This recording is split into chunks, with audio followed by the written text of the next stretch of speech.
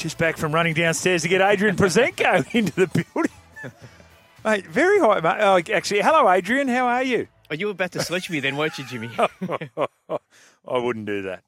You have started the segment without yes. Okay, can I go back? You can go back. Can we start again? Yes. Welcome, Hello, Jimmy. welcome to the program. Welcome to the program. Righto, we have got footy starting tonight. Are you heading out to Belmore Sports Ground for the Doggies and the Storm? I am not, but I'm very much looking forward to watching it all unfold. And like, I was talking to a couple of coaches during the week, and they're just like, we're sick of it. The guys are sick of running into each other. Yeah. We want to belt someone. So now it's good. We'll see. Everyone's had training the house down, having the best season yet, and we'll start to see what that looks like and how it's going to transpire. Can't wait. And as the analyst said a little bit earlier, Scotty Woodward, it'll be huge tonight. You'll be watching it across Fox Sports or KO. You wrote today about Vegas's top cop giving NRL tips on surviving Sin City. Can you extrapolate on some of these extortion attempts, sex traps and drug busts? Indeed. And are you going to Las Vegas? Yes, belatedly, Jimmy. I'm a late starter. I'm late to the party, but the party will not start without me. Have you been briefed on some of these things? I will be taking all of this on board. Very good. So yesterday morning, the NRL engaged the help of Police Lieutenant Kendall Bell, right. And he's the guy that organises all the big stuff that happens in Vegas. So he would have done Super Bowl security if there's a Grammys or an Emmys. Or right. There's 8,500 events on any given year in Vegas. Wow.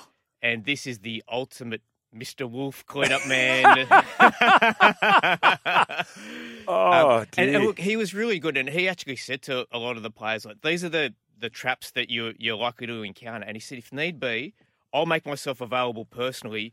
Here's my number. Ring me. Oh, wow. If you're in trouble and you need a hand. Yeah, you get one phone call, right? If you have only one phone call to make in Vegas, make it mine. Okay.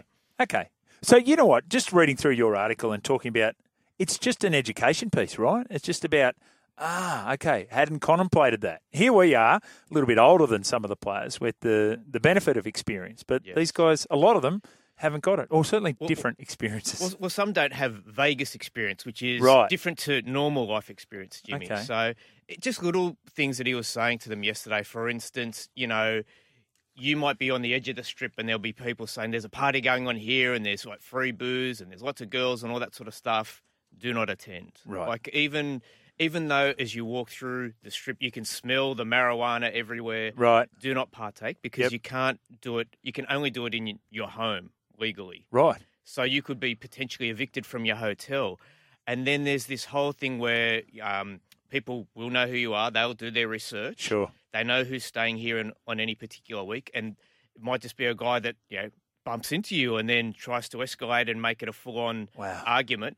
And someone else will be filming it unbeknownst to you, and that'll be used against you. And then, of course, there's the sex traps, Jimmy, which you have to look out for. So I'm sure rugby league players are used to a lot of attention as it is, but it might be heightened over there, and the motives may not always be good. So you can find yourself in compromising situations, and he has just said to be very careful in taking women back to your hotel, etc., etc. Well, what about if that person bumping into you is actually your teammate and their name is Pat Carrigan? Like, was that maybe a dress rehearsal from the Broncos on Sunday? I'm told that this briefing was unrelated to that, but the timing might suggest otherwise. Look, this has been in the works for a long time. The NRL wanted Lieutenant Bell to come and give this talk, but it's very timely, Jimmy, because I think a lot of the teams, particularly like, for instance, Manly, which they'll be staying on the strip for the whole time. Yep. They'll get one blowout night, basically. It'll be just after they arrived,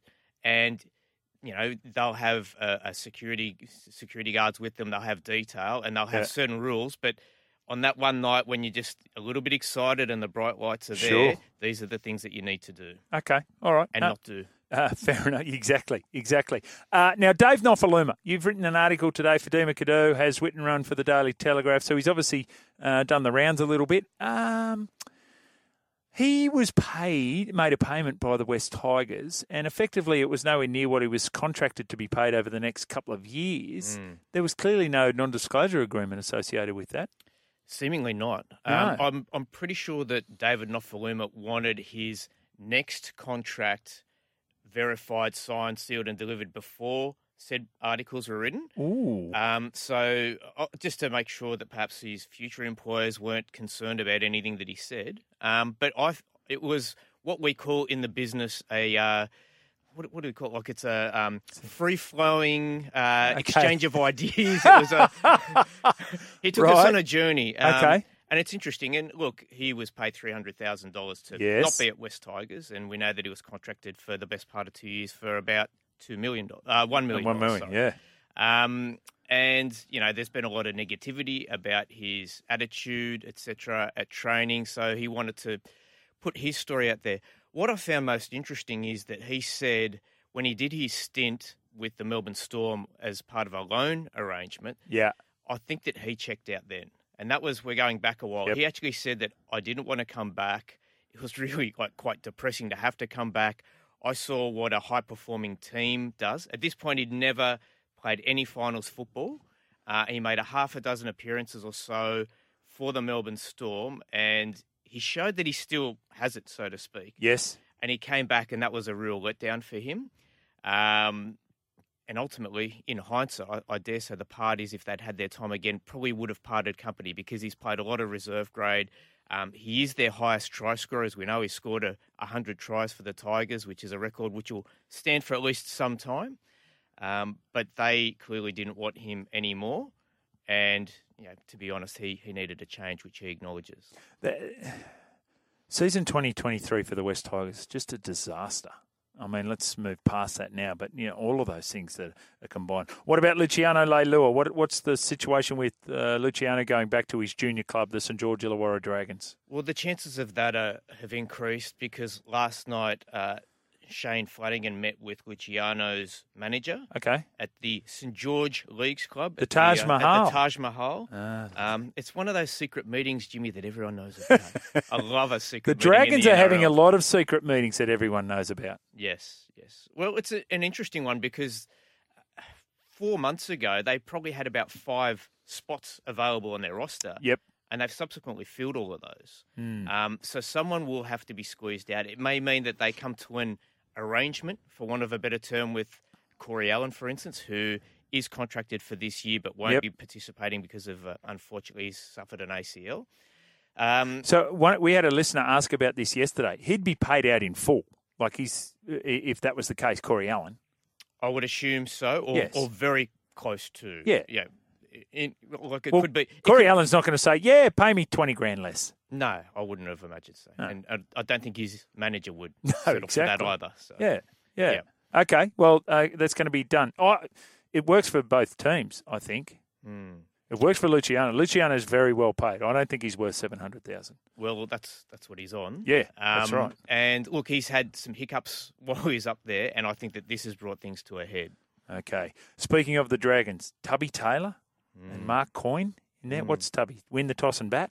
Tell us what are we getting from Tub? It's interesting because I had a long chat to Tub about him coming in and talking to the senior leadership group about his experiences as Australian captain. And yes, of course, he came in after AB. It was a period of relative success for the Australian team. And I sort of said, what was it like that first time you did it? And it was a tour to Pakistan, just taken over from the Great Alan Border. And he said, I just spent so much of my mental energy thinking about all the things that I need to do. I'm going to have a meeting with the fielding coach, the batting coach, with Heels, the vice captain, with everyone. I've had all these meetings. I've done all this stuff. He's got out for a pair. Right. In his first test as captain, the only player in history to have done so. Everyone's just going to look at him, unless you're Ben Hunt, but go, why is the bloke from the Fujitsu ads coming in to speak to us? But anyway, yes, a great Australian captain. Well done, Adrian. Enjoy Las Vegas as well. Thank you. Yes. I will be doing that. You be very careful over there, Adrian. Get to that briefing ASAP. We're getting to the ads ASAP, and then we're back to wrap up this hour.